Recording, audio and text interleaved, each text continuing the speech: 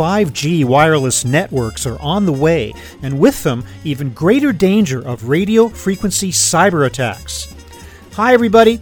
I'm Bob Bowman, Editor-in-Chief of Supply Chain Brain, and this is a Supply Chain Brain podcast.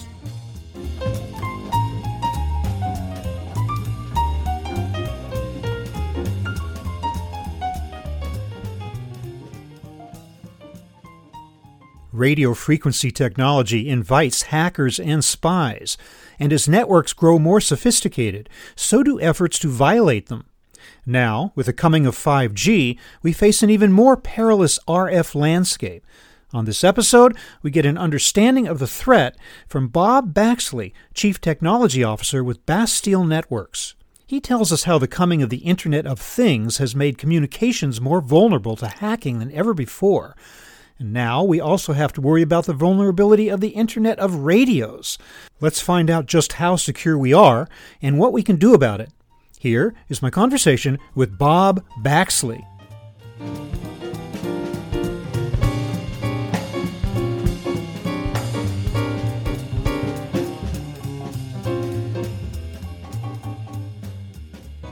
Bob Baxley, welcome to the show. Hi. Thanks, Bob. Thanks for having me. Bob, I think we're all pretty familiar with the phrase the Internet of Things, but perhaps those outside your business are less familiar with the phrase Internet of Radios. Could you define that for me, please? Sure. A couple things to think about. The first is maybe not everyone is familiar with the word radio in the way that we mean it. Imagine radio being the radio set in your car or something like this, but more generically, radio just means radio frequency or electromagnetic spectrum communication links.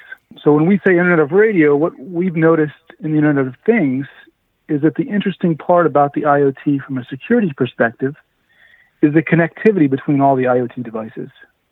And since these tend to be low-power devices that are physically distributed and maybe in hard-to-get-to places, they tend to be connected over wireless protocols, i.e. radio communication links. So that's how we think of Internet of Radio, and that's why we coined this term, because it highlights one of the most important aspect of IoT from the security perspective.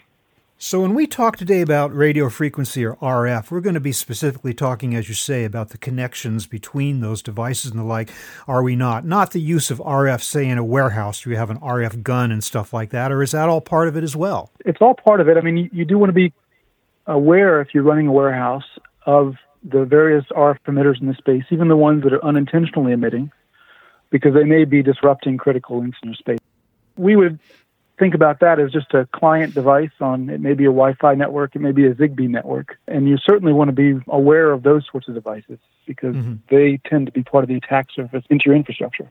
Now, the Internet of Things has been with us for some time now, a few years, and RF and radio frequency for much longer than that, obviously. What has been the experience up to this point in terms of the most prevalent types of attacks on the network? There's a few ways to think about that. First of all, there's a physical security angle. So that's not even necessarily a network attack. That's IoT devices tend to be connected to pieces of infrastructure or even people. And if you understand where those devices are, what they're doing, their trajectories throughout your facilities, there's physical security insights you can draw from that. So you may have geo-fenced areas where you don't want devices or you don't want certain pieces of infrastructure. By observing the RF emissions from those devices, you can understand where they are and what they're doing.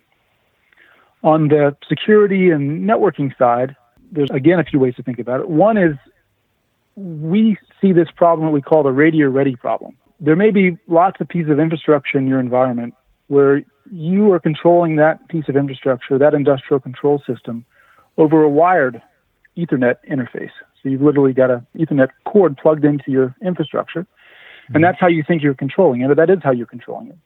But what you may not realize is that that piece of infrastructure shipped with a radio interface as well, maybe multiple radio interfaces, because some other vendor who wanted the same functionality also wanted to be able to control it over Zigbee or Wi-Fi or Bluetooth or some wireless interface. So unbeknownst to you, now you've got infrastructure in your space that you're controlling over the Ethernet, but also has an open connection, likely with default username and password credentials, waiting for someone else to connect to it and control that device.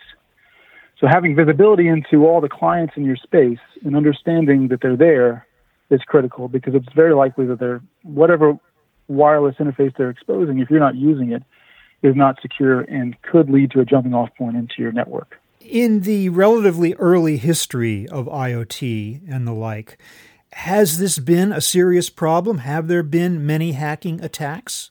I think there have been. So there's been a number of jumping off point attacks where a vendor system or a system that's a bridge system, like a wireless bridge system in a facility, has led to someone gaining access they shouldn't have had and may have had even bigger repercussions that weren't made public. So those are issues. And so I mentioned that you're discovering clients that may have these vulnerabilities. Some of the attacks that we're seeing that have been released in the literature, they are using novel RF attack vectors to get onto your network, to get onto your devices, and then from there use those devices as pivot points into the larger infrastructure network. We have seen those out in the wild. Another kind of class of RF threat that's different, so I've talked about physical security, cybersecurity.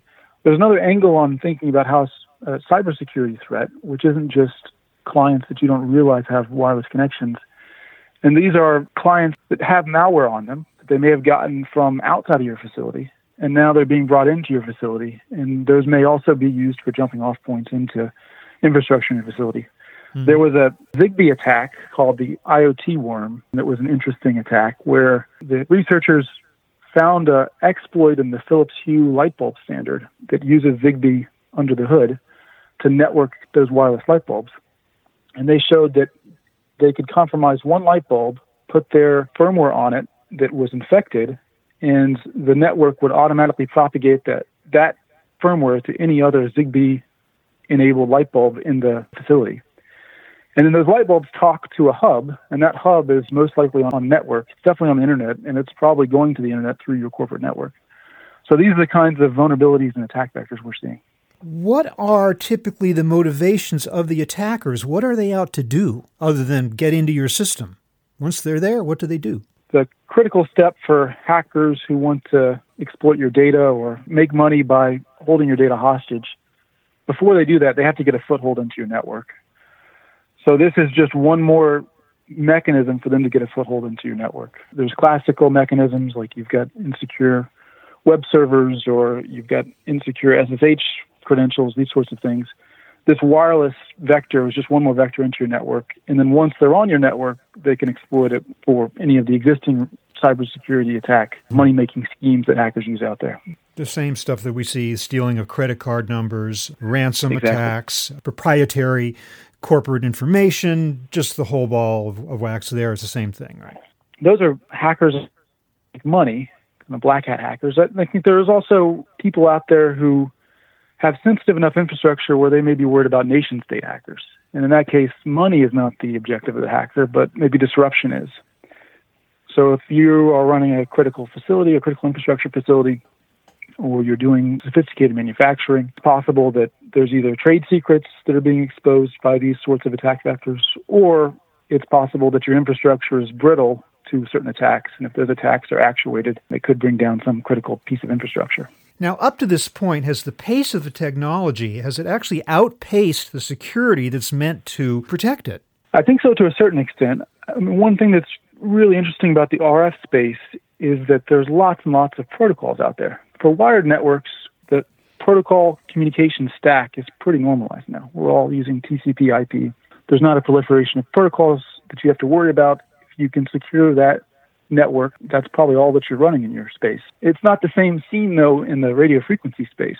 You've got Wi-Fi, which is typically used to connect laptops and data-heavy devices that are connected or have big batteries. And then you've got IoT protocols like LoRa and Sigfox and Zigbee and Z-Wave and other variations of 802.15.4 protocols. And each vendor, in many cases, is just generating their own protocol, or they're using some software development kit from a chip manufacturer and then putting their own security or their own twists on an existing physical layer or MAC layer protocol, but then they're trying to implement the higher layers themselves. And that tends to be a big problem because standardized protocols like Bluetooth have had lots and lots of people vet them and lots of time and different industry partners looking at how it might be vulnerable. When you get manufacturers implementing proprietary protocols, often because it's cheaper or just easier, those protocols and devices tend to not be very well vetted. And it's very likely that there'll be a vulnerability there. Some examples, for instance, at Bastille, we released a couple of years ago a whole list of cybersecurity CVEs. So these are vulnerabilities we found in mouse and keyboards. So mouse and keyboard vendors, except for Apple, tend to create their own 2.4 gigahertz protocol, and in many cases tend to either not use encryption at all or roll their own encryption. And among the various vulnerabilities we found across almost a dozen manufacturers, some of them used encryption keys that were essentially publicly broadcast. So even though the keystrokes between your keyboard and your computer were encrypted, they were encrypted with an encryption key that was trivial to get. And then other protocols, other manufacturers are using no encryption at all. Mm-hmm. And those become vulnerabilities because now a hacker who understands that protocol, understands that encryption key, can inject keystrokes into any device that has the dongle side of the mouse-keyboard combination plugged into the computer, and the computer is oftentimes already on the network. So you can imagine someone injecting keystrokes, turning on a terminal, and then making a remote tunnel connection to anywhere in the world if that computer's on the internet. So it sounds like what you're saying is that the technology itself is not what is inadequate. What's inadequate is the lax processes of people in making use of the technology. I mean, yes, the lack of standards is a big deal, but you also have people just accepting factory default passwords on connected devices and the like. So it's really more people than technology that's the problem here, it seems. That's true. But part of the people process is to maybe vet the infrastructure and the technology they're buying to understand these vulnerabilities and mitigate them before they happen. But yeah, certainly default password, understanding when you get a device shipped to you that has an interface that you don't even realize it has, and then shutting down that interface if you're not using it. Mm-hmm. Another class of attacks that have been released recently do attack Bluetooth, which I consider to be one of the most hardened wireless standards. And even there, the Bluetooth standard leaves enough open to interpretation that the chip vendors may misimplement or not consider corner cases that hackers can exploit. So there was a suite of a dozen or so vulnerabilities released called Swain Tooth, and these were all attacking various Bluetooth devices. And the core of most of them was just sending a malformed Bluetooth packet. So if you send a Bluetooth packet, it has several header fields. Some of those fields specify the length of the next field. So it might say the next field is going to be 5 bits. And if you fiddle with those, if you say it's a 2-bit field and you actually send 5 bits, and whoever implemented the Bluetooth stack doesn't handle that corner case where those two don't match, these researchers demonstrated they can crash infrastructure, crash these Bluetooth devices, either brick them permanently or cause them to reboot temporarily. So the short transmission distances of Bluetooth are no protection necessarily against being hacked in the way that you just described. In this example, you still do need to have enough proximity to inject that signal, but Bluetooth can go for 100 meters, something like that. In our experiments that we've done, we've seen connections that far are normal. So between a Fitbit and a phone, for instance, if you walk across a football field, those two will stay connected. And if you're a really motivated hacker, you can use directional antennas, like a Yagi antenna, to extend that by 3 to 5x. So now you've got a really long distance run to whatever device you're trying to attack. For the mouse and keyboard vulnerability, for instance, we have a YouTube video where we do that. You think of the mouse keyboard link being a short link, but if you use the right antenna, you can inject that hundreds and hundreds of feet. Okay, so now comes 5G, which is on the way in the pretty near future and which is engendered a number of potential horror stories about people just going crazy afraid that this is going to be a nightmare for security. What is the truth of 5G? Is it going to create fresh vulnerabilities that will have to be addressed? Should we be that afraid of it? I mean, what's the deal there? 5G is an evolution of the 3GPP protocol specification that goes all the way back to 3G, and even before that. That protocol is actually really well vetted, and there's tons and tons of really smart people who have put a lot of work into making it secure. So I think attacking 5G over the wireless interface will not be that big of a problem because it's a very, very secure protocol. I think there's opportunities for 5G devices to be misconfigured and have these same sort of default username password issues that do create problems. So if your space becomes even more networked because everything is on 5G and everything is on some corporate VPN or even a locally deployed 5G network, it's very likely that will expand the attack surface for your enterprise. So will technology have to respond with even more sophisticated solutions, or is the technology in place now to deal with it? No, I think you'll need a technology out there to monitor your 5G networks, understand where those clients are, what kind of data they're passing, the volume of that data, and if they're moving and these sorts of things. So no, I definitely think you're going to need some technology to understand your network. Just like you spend money on network security products like intrusion detection systems for your wired network, any chief security officer worth their salt has some mechanism in place to understand when somebody plugs in a laptop into their Ethernet network.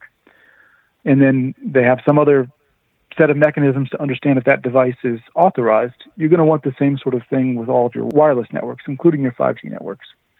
Without that visibility, it's impossible to implement security. So what has to happen now going forward? What is the big thing that we all need to be doing, whether it's on the people side, the process side, the technology side, to make sure that we're shoring up our RF networks for the foreseeable future? If you're a big commercial enterprise or an enterprise who's implementing these networks, you need some visibility into them. So I think you need some sort of RF sensing platform that will tell you where these devices are, what they're doing, and how much data is passing between them. Otherwise, you're completely flying blind. You have no idea what networks are in your space, and if you don't know what's in your space, it's impossible to secure them. Okay, well, Bob Baxley of Bastille Networks, I want to thank you very much for painting a picture for us of the current situation of security for RF networks and how it might develop with additional technology going forward. Thank you very much for being with us today. Thanks for having me, Bob.